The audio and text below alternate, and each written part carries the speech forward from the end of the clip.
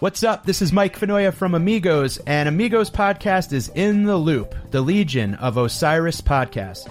Osiris is creating a community that connects people like you with podcasts and live experiences about artists and topics you love. Check out osirispod.com and stay in the loop.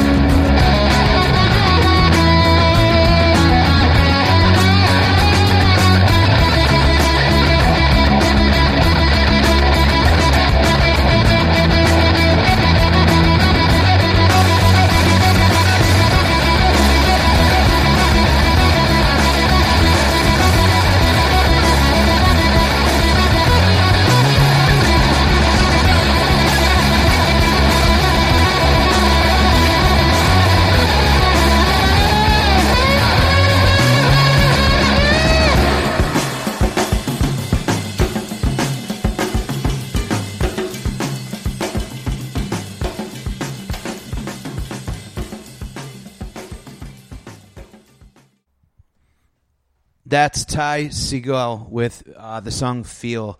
That song's been in my head. I love it. Ty Segall's dope. It reminds me of early Beck meets Sid Barrett meets Joe Walsh. It's Mike Fenoya. It's Amigos. How you doing? Welcome back. Thank you for tuning in.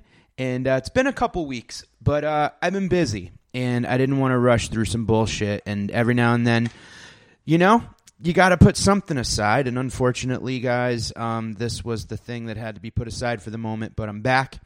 I'm in between trips. I've had a couple of incredible experiences, and I want to share them with you before I get on a plane and head to Denver. So if you're hearing this, I'm going to be in Denver, Colorado all this week and weekend doing some shows, a couple bar shows here and there throughout the week, independent shows put on by Denver's got a dope stand-up community, so I'm going to be doing a bunch of shows there. And then on Sunday, Monday, Tuesday, I'll be headlining the Comedy Works in Denver.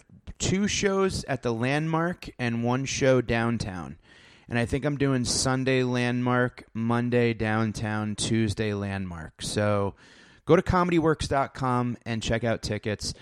So much cool shit going on with the Osiris Network. We got the drop happening every week with music news, a bunch of amazing podcasts, couple new podcasts. So head over to Osiris Pod on social media and follow at Mike Fenoya at Amigos Pod, MikeFenoya.com for dates. And head over to the Amigos Podcast discussion group on Facebook, and we'll chat there. Man, I don't even know where to begin. I have so much to talk to you guys about. I went to... Well, let's do this. I went on tour with the Impractical Jokers, and I didn't have a chance to really record too much of what was going on tour because it was just pretty rock and roll. I mean, like I flew into Nashville. We did a show in Nashville. After the show, we hopped on a tour bus. We headed to Memphis. Doing the Bridgestone Arena in Nashville was like one of the craziest things. I couldn't believe it. It's just the size of the place, and it's just really wild. And 12,000 people or whatever it was, and going out there and just hearing people laugh at, that many people laugh at a thought that you had to warm up the crowd for those guys was pretty incredible. And I thank them for it. And doing comedy at that size room is definitely a unique feeling, and it's definitely a little different than, doing a comedy club. But at the same time, it's kind of the same, where your shit's got to be funny. Doesn't matter if it's 3 people in a bar or if it's 12,000 rabid Impractical Joker fans. And for those IJ fans listening, you guys are the best in the world. I really appreciate it. I spend a lot of time nerding out on Fish stuff, the way that you guys go bananas for the Jokers, and to be a part of it on my side of the stage or my side of the camera is a pretty amazing experience, because I'm always the one that's kind of like watching for little subtleties and nuances at concerts, and I know you guys are doing the same. So the guys know it, and the whole crew and the whole, team that makes the various shows happen are all aware and are all grateful of the love and support that you guys show everyone. So thank you so much.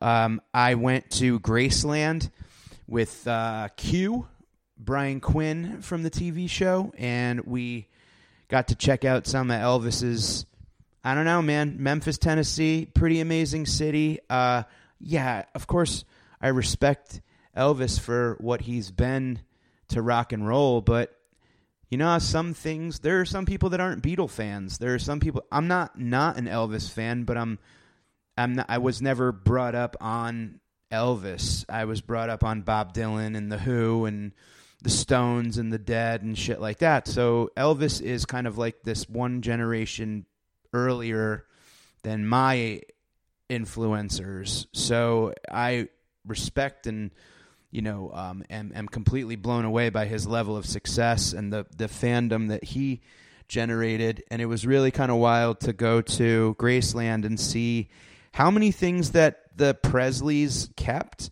They were, I believe, the original hoarders. That it just so happened that their son turned out to be super famous. So it was pretty wild to see the collection of stuff, whether it was Elvis's football helmet or report card or a bottle of soda that he drank out of, or his, many collection of sheriff's badges. One thing I thought that was wild was any city Elvis played, he would get an honorary sheriff's badge and a blue light in a car, and he would just go pull people over for fun, like as a goof. And I just think about being fucking hammered driving in the streets of Kansas City.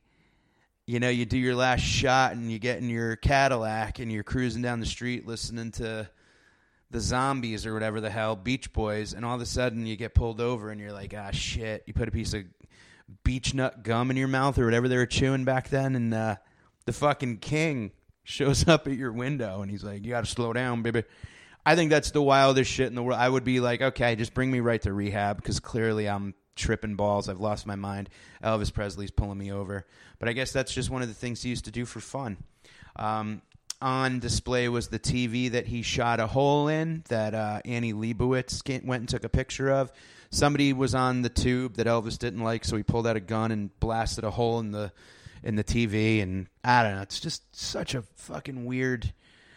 The people that gave the tour were so nice and so friendly and so informative, but at the same time they were also very like pro Elvis. So there were some things I was wondering about, like the day he died and some of the drug use and all that stuff that fascinates me. And they kind of glazed over it and were like, well, we all have our, monkeys on our back. And I'm like, yeah, I don't know. Not everybody dies on a toilet, but hey, it was an unbelievable experience. And I was stoked to hang with Q and check the place out. And then we did shows in Memphis. And then we went to Tulsa, Oklahoma, and we did shows there. And we went to this weird, beautiful, eclectic, like oil billionaire's mansion compound that was surrounded by a moat. And he had all this unique, like, suit of arms and original Pablo Picasso paintings and a little like cabin, an art studio cabin in the back where there was a bookcase made out of a fireplace made out of books, and the roof was made out of T-shirts, and there were all these Edison bulbs hanging everywhere, and it had a very artsy, haunted kind of feel. Wacky place, and it was fun to do during the day with those guys, because the jokers are the jokers. Cameras on and off, so it's always neat to see what shenanigans are going to happen when you're hanging out. So, and then we visited an escape room, and that was a good time. And then we did the show, and then we took a long bus trip to Dallas, Texas, where we did our 4th show. And I think that show was outside. And then we did Houston, Texas. And then the next day we headed home. So it was a pretty unbelievable experience doing venues of that size. And it's something that I just can't even begin to describe. I think it's something that you maybe kind of separate yourself from, because, the 4 guys have the chance to be up there together and having a good time and breaking balls, and I go up there alone, and I get to kind of stand there by myself, and it's a dream come true to tell jokes to that many people, and everybody was very nice. You worry when you're an opening act if people are even going to give a shit. And 15, 12, 10,000 people not giving a shit is a pretty loud not giving a shit. So it was thank you for giving a shit, everybody. Got back home just in time to visit the United Palace Theater, I believe it was called, in Harlem. This is the part of the podcast, chapter 2 of this week's podcast, Ghosts of the Forest. Trey Anastasio's, John Fishman, Ray, Tony, Jen, and God, I really should know the last singer's name because she's fantastic. I'm going to look it up. They were great.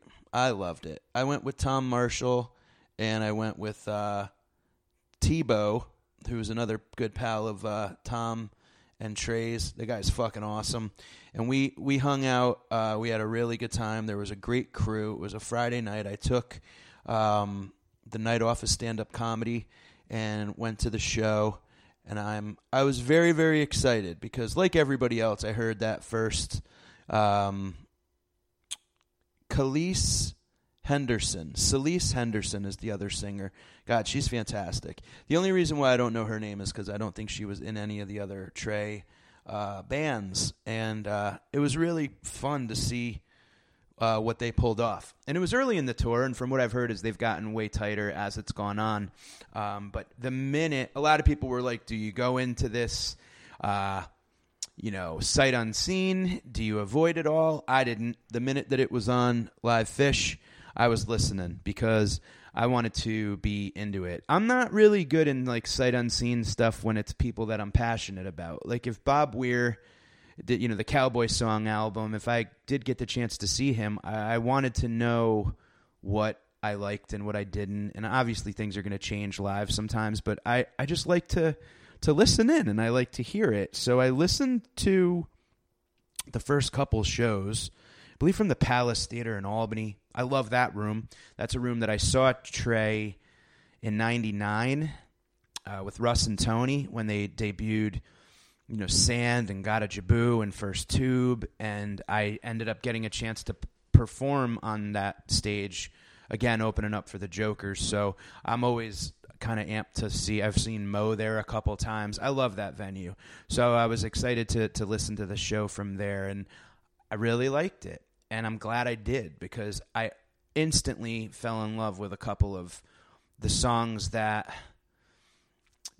were going to be a part of this repertoire. And I was interested to know, is this something, since it's kind of an homage to it is an homage to a lost friend, come to find out.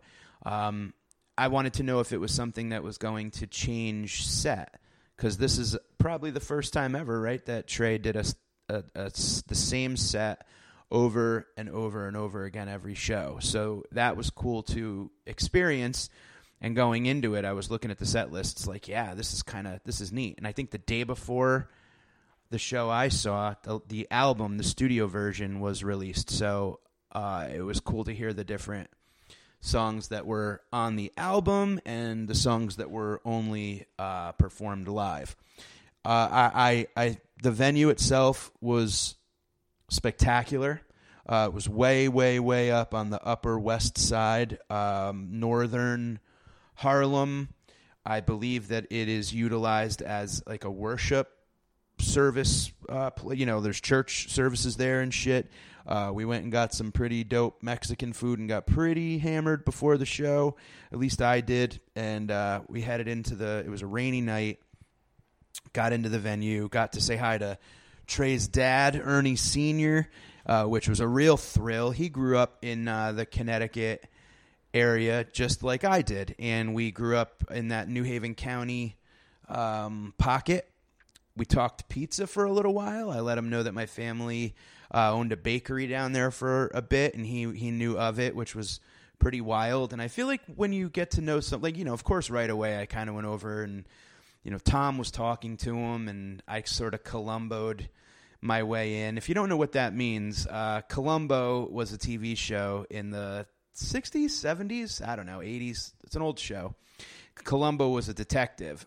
When I was in sales, there was the sales approach called the Columbo approach, and basically what it was you sort of, I don't know, goofily stumbled into a place and asked very unique, vague, almost obvious questions, and your inherent stupidity takes people off guard, and they answer questions and give you information that they maybe wouldn't give your normal straight-laced, buttoned-up detective. So you kind of, Columbo in and go, I don't know, by the way, who owns this place? I thought it was Dave still own this place? And they're like, Dave?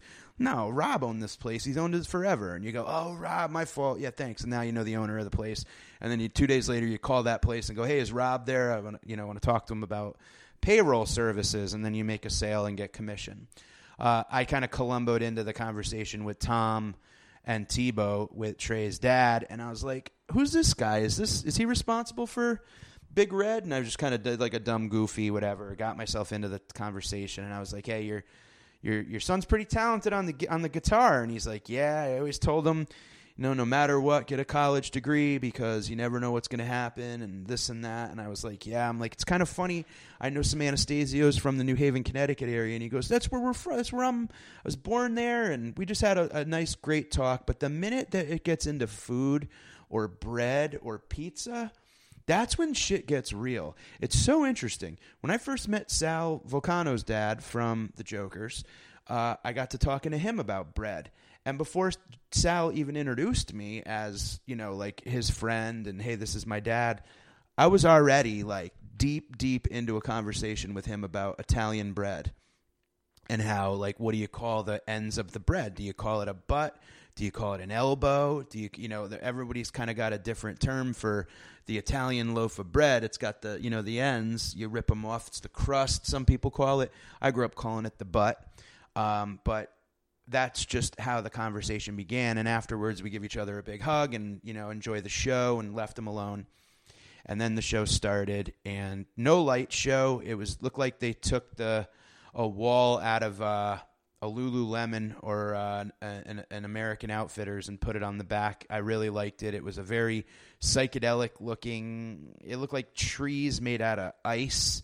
It was trippy, thick trunks that went up to the ceiling, and it was kind of a perfect backdrop for the music, because this music was not your you know, normal Trey, you know, let the light shine and the happy stuff. This was deep. It was introspective.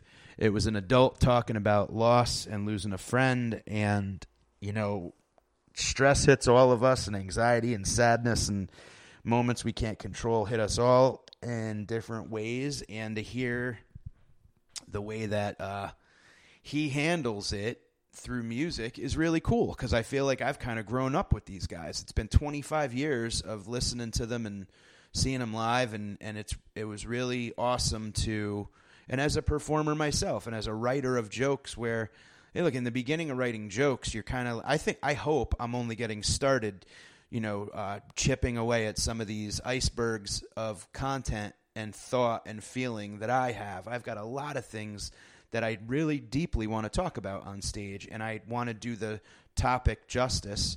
So to see Trey, I mean, just not that long after making Kaz Vox put together a collection of songs to describe his feelings for his friend that he lost, and the, you know, he's turned a corner lyrically and vocally.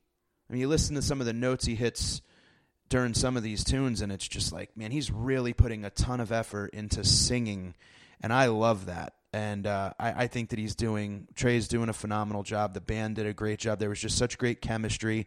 I mean, Fishman's my man, but you listen to some of the notes he hits during Friend, and some of the little screams he lets out during About to Run. It's really great. And you could feel the feeling that he's trying to get across, kind of through rhyming away, which makes it almost kind of a soulful gospel type vocal, where it's got nothing to do with rhyming anymore. It's, these are my feelings. This is how it's coming out. I would have to say that this album in its entirety, and I don't even know if I mean musically, but conceptually, it reminds me of Neil Young's Tonight's the Night. That was about Neil's buddy who died. And there were certain moments in it that reminded me of the structure that Neil used for that album. I feel like Trey kind of used in this, coming on and going off stage 2, the Ghosts of the Forest song, that rhythm and you know, that music, where Tonight's the Night kind of does the same thing. I love the song Ghosts of the Forest. I love the song Friend. About to Run is my all-time favorite out of all of it. I think that's very Band of Gypsies, early Neil Young, kind of dirty. You know, it just, I don't know. I just picture like a dark, rainy night, and you're at your wit's end, and you don't have nowhere else to go. So you just head out. In Long Lines is a great song. Ruby Waves was great. It's just, I really enjoyed. Ruby Waves can be like a New Year's Eve jam vehicle where the place just goes fucking nuts. And I think that's just Trey's wheelhouse of a song right there. You can also kind of feel a little bit of the, I don't want to say maybe the early stages of this, because if they're going to bring some of these songs into the Fish or Tab repertoire, or Ghost of the Forest is going to continue to tour, you know, you look at a song like Drift While You're Sleeping, and I always say this about Band on the Run, Paul McCartney's Band on the Run. It's like three great songs, like kind of cut up into one good song.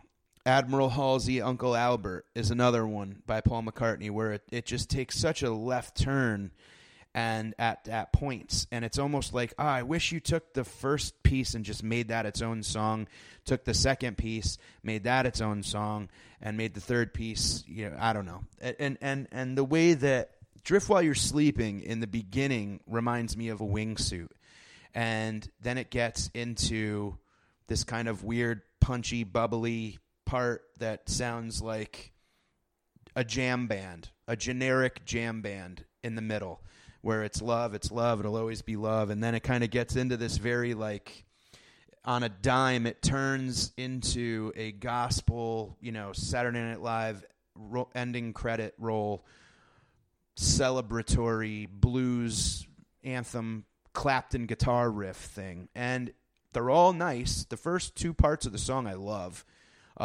The jam bandy thing, that part's kind of, it loses me a bit there. But then at the end, it doesn't seem to fit the song. So I hope maybe that this will still evolve and turn into something else. It's not that I don't like those parts. It's just I like the first part better. And I think that song could have gotten off into weirder places. But again, this is different than anything else that Trey or Fish has ever written. So I'm excited to see where it goes. But I think Long Lines, Ruby Waves, and About to Run.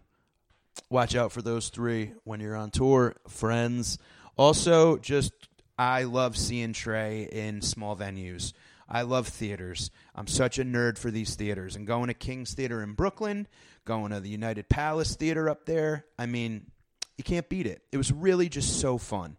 Now, from there, Chapter 3 of this pod, of us catching up, because it's been too long. A couple days after that, Tuesday night, I go to Brooklyn Steel, new venue-ish, couple years new. I mean, everything that's less than 50 years old in New York is new to me. Fucking Claypool Lennon Delirium. Holy shit, I love this. Look, Les is somebody that sometimes I can't understand what he's doing.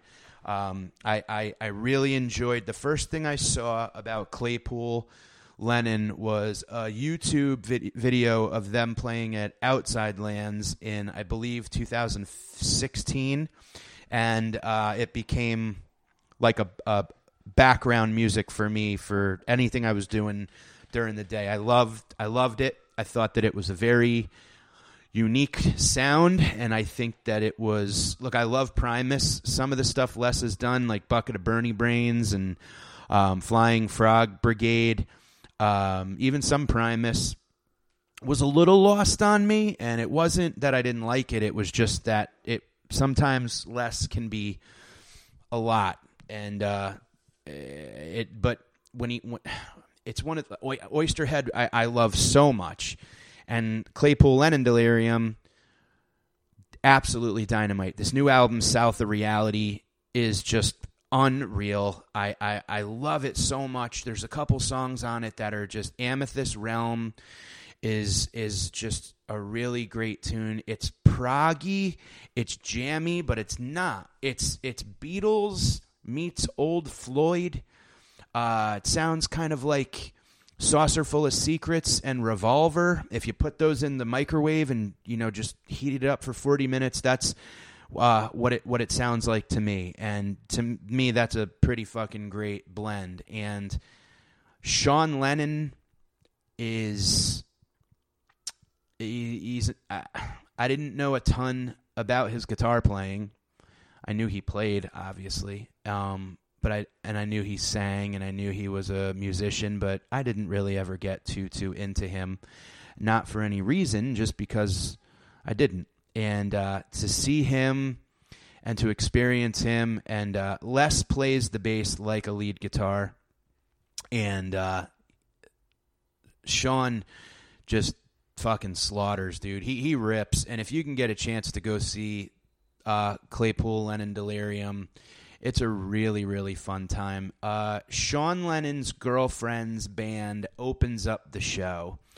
I caught a couple of their tunes. We were, me and a buddy that I work with on the Impractical Jokers, shout out Christian.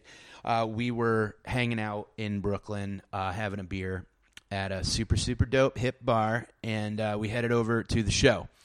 And we got in, first time at Brooklyn Steel, and I like the venue a lot. I think it's got that really cool, it reminds me of any perfect warehouse turned into a rock club that you would see on a movie, where it's exposed and it's big, bar out front, totally nondescript from the outside. You would walk right by it and not even know it was a rock club, which I kind of like. And then you get in and it's this sort of, you're in another world when you're in there.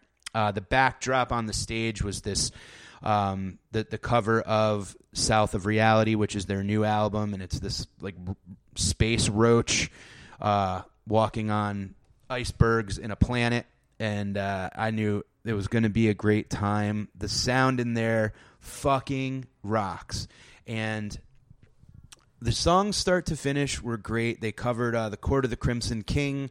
They played, I would say probably maybe 2 hours or so, breaking balls in between, making jokes. Less is less. So they're all dressed like steampunk ship captains. He's got a weird hat on and no pig mask. He used to wear a pig mask, which he freaked me the fuck out a couple times doing that. But it was a really amazing show. Here's the part of the show where I got a little choked up and I got a little bit the reason why I go to concerts is the same reason why I do stand up, the same reason why I meditate and I float and I fuck and I all the things that we do to get to that point. Sometimes when you're at a concert, like a certain song will play or the band just goes off on some wild thing and it just all gets sonically, it's like no one's trying. You're past the point of thinking. You're skiing downhill and your eyes are closed and you know everything's going to be okay. You don't have to think about tightening your left leg or shifting your weight to this ski. You're just going and you're in that flow. I think Rogan would probably call it like a flow state. A lot of people refer to it as that. My favorite Beatles song of all time, from the first time I heard it in middle school on a tape that I bought, is Tomorrow Never Knows. And it's one chord. It's just them playing a C chord, and there's a whole bunch of reversed, track layering on the album.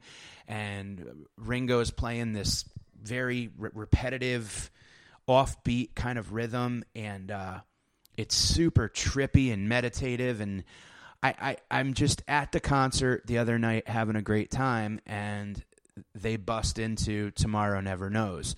And being able to see John Lennon's son play that song and what it must mean to him and what it meant to me and how, Les, as, jovial and goofy and whatever, he puts down his bass and he picks up a Paul McCartney, like the Rickenbacker little bass that Paul played, and almost kind of takes a step out of the limelight. And Sean Lennon just, fucking soared. And everybody's playing, and there's a keyboard player and a drummer that are just like laying such a great sonic foundation for this part of the tune, for the tune. And Sean's singing it with all his heart. He's got his eyes closed, just going for it. And Les is just nodding his head. And you could tell it was just a very special moment for them. And it was an incredibly fucking special moment because I just love that song. And I never would have expected them to play it, even though a little while earlier, about a week or so earlier, they played it with Geddy Lee. For some reason, I had just forgotten.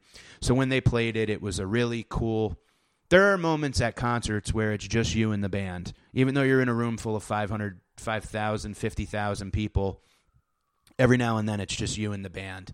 And that was one of those moments for me. And I really thoroughly enjoyed it. And it was just a real blast. So the concert went on. It was a great time. Me and my buddy got to know, we knew a couple people that worked there, so we watched half the show from backstage, and we were hanging out afterwards towards the bar area. And this is where I realized, and it's chapter 3.5 of this week's pod. I can't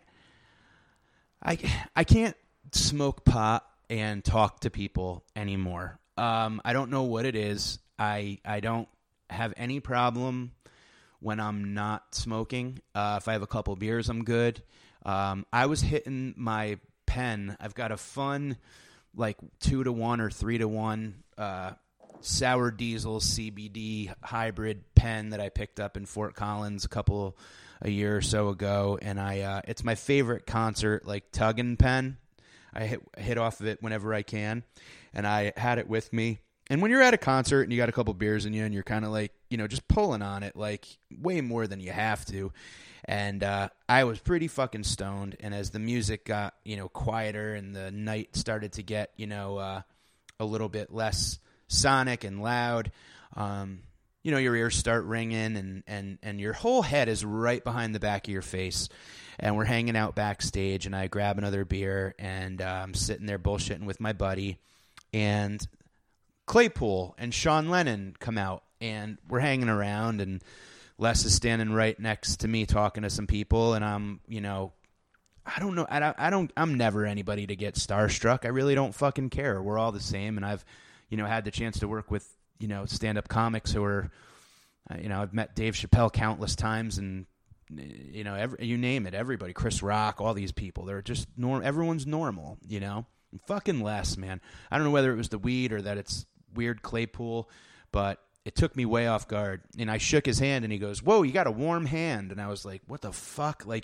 He just totally threw me like a psychological, uppercut. And I was like, great show, man. You guys are great. I really, you remember when you were an Oysterhead? That was awesome. I turned into fucking Dumb Farley. He was pretty cool, a little weird. Talked to Sean Lennon for a little while. He was great. I said it was so cool to hear you play Tomorrow Never Knows. And we started talking stand-up comedy. And we took a picture. And he was really cool to talk to.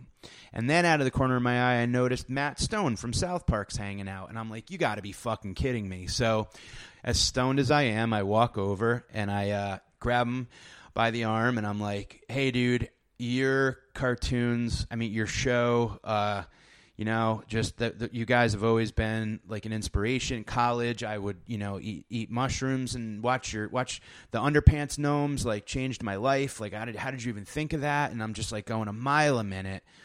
And it's one of those moments where you're kind of yeah, you sound like a fucking tool right now, you dope. Shut your mouth. And he was being cool. Luckily, there were other people around. And I would never be one to go over and make a complete knob out of myself. And I'm sure everything was fine. But when you're stoned and you're in your own head, you sound like a dipshit. It makes it triple dipshitty when you're thinking about it after the fact. So that was a little weird. And he was totally cool, and he was like, "Oh, you do stand up? I'd love to come check out your stuff, this and that." And we talked about cartoons, and we talked about New York and Colorado and all these fun things. So he was a really, really nice guy, and it was super cool to meet him. And I shut my mouth and walked out before I made a bigger fool out of myself. But it's nice to know not to talk to anybody anymore when I'm stoned. I don't know how you fucking people do it. I used to be able to do it no problem, but I don't know. It's this goddamn vape shit. I don't know. I could talk to anybody in the world on beers, but you give me 2 whacks of these fucking pens and I'm a fucking marble mouth. All right. Chapter 4, and then I got to go catch my flight to Denver. Again, MikeFenoya.com for dates. I'm going to be doing a lot of fun shows in Denver this week.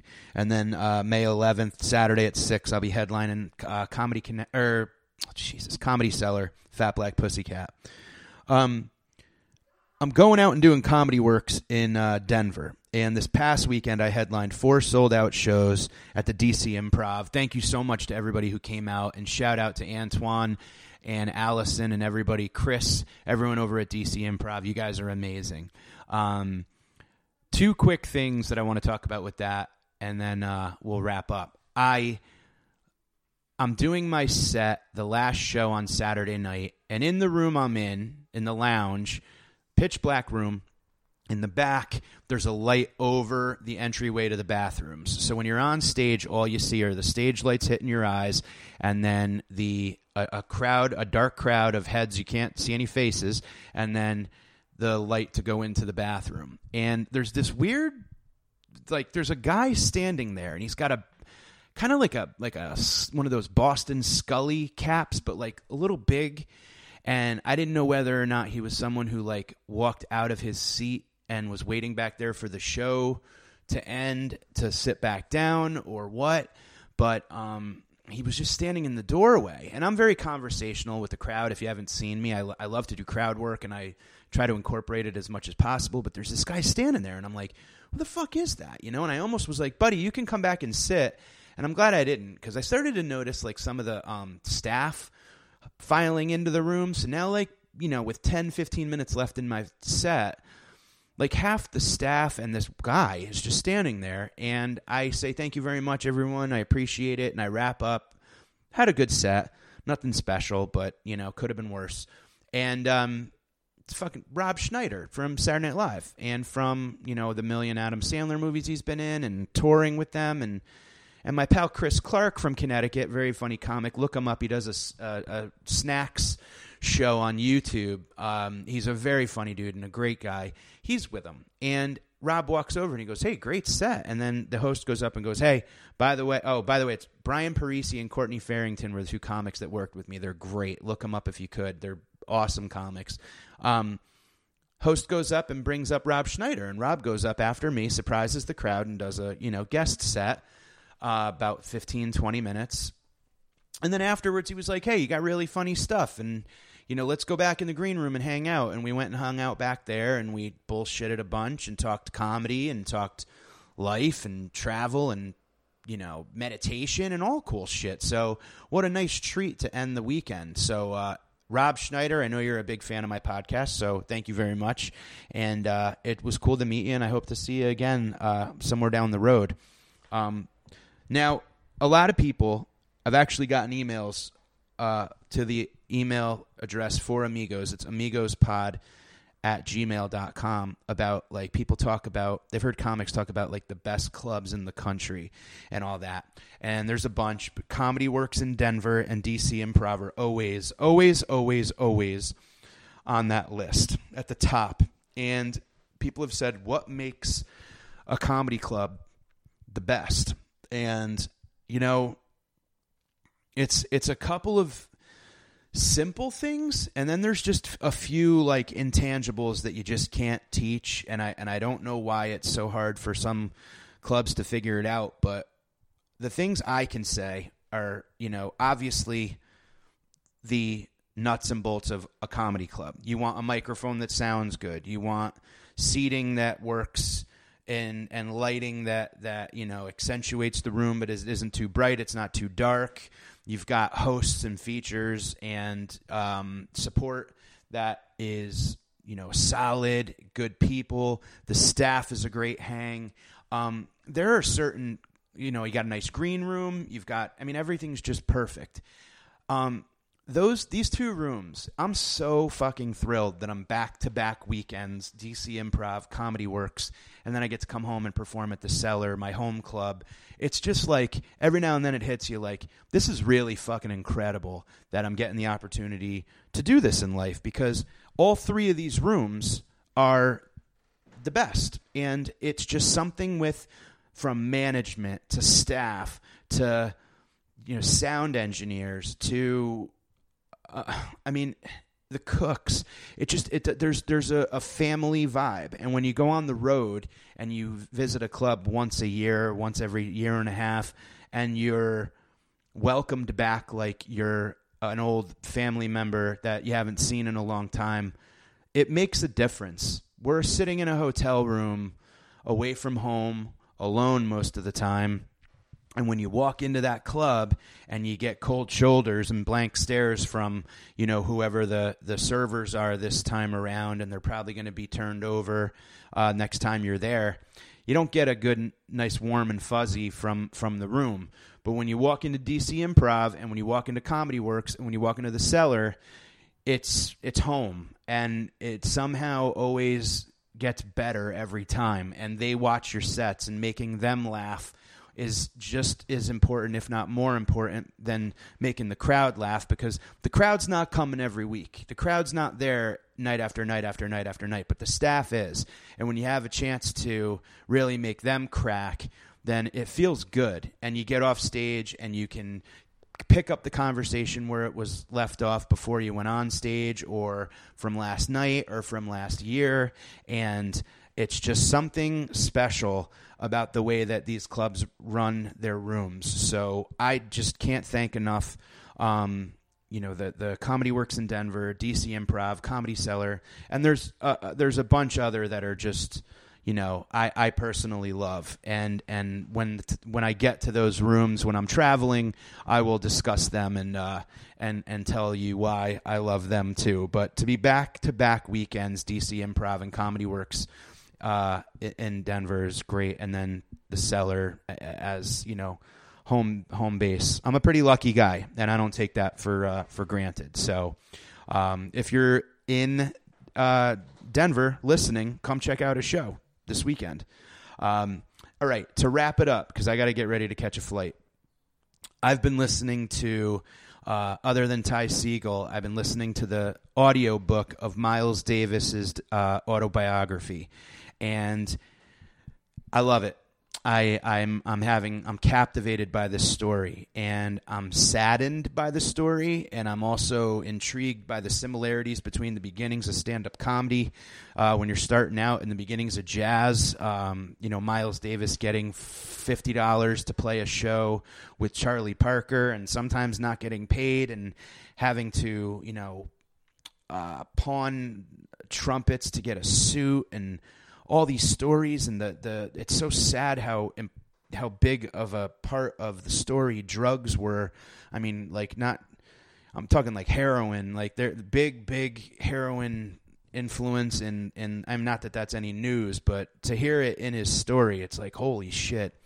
And I love audiobooks, especially when I travel and I fly. It's really great to listen to an audiobook, because it sometimes, listening to an album or a live show is great, but it doesn't get you through the whole flight, and then you realize you've got more flying to do, and it makes me anxious. So I like an audiobook, and I highly, highly recommend the Miles Davis autobiography.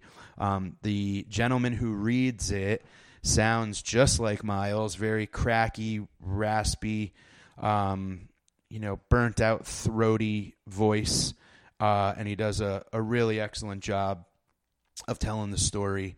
It is read by Don Graham, and I think you guys should check it out if you're looking for a new audiobook. And just the struggles of having to, Charlie Parker was Miles Davis's hero, but he also couldn't stand him as a person because he was so fucked up on drugs, and he would show up, he wouldn't show up, but he was so good that when he did show up, nobody could say anything to him because he was Bird. He was the best. And it's really a story that you can really dive into and enjoy. So this was fun. This was therapy that I needed before I get on the flight. I really been working on a bunch of cool shit. I hope that you guys will get a chance to enjoy it very soon.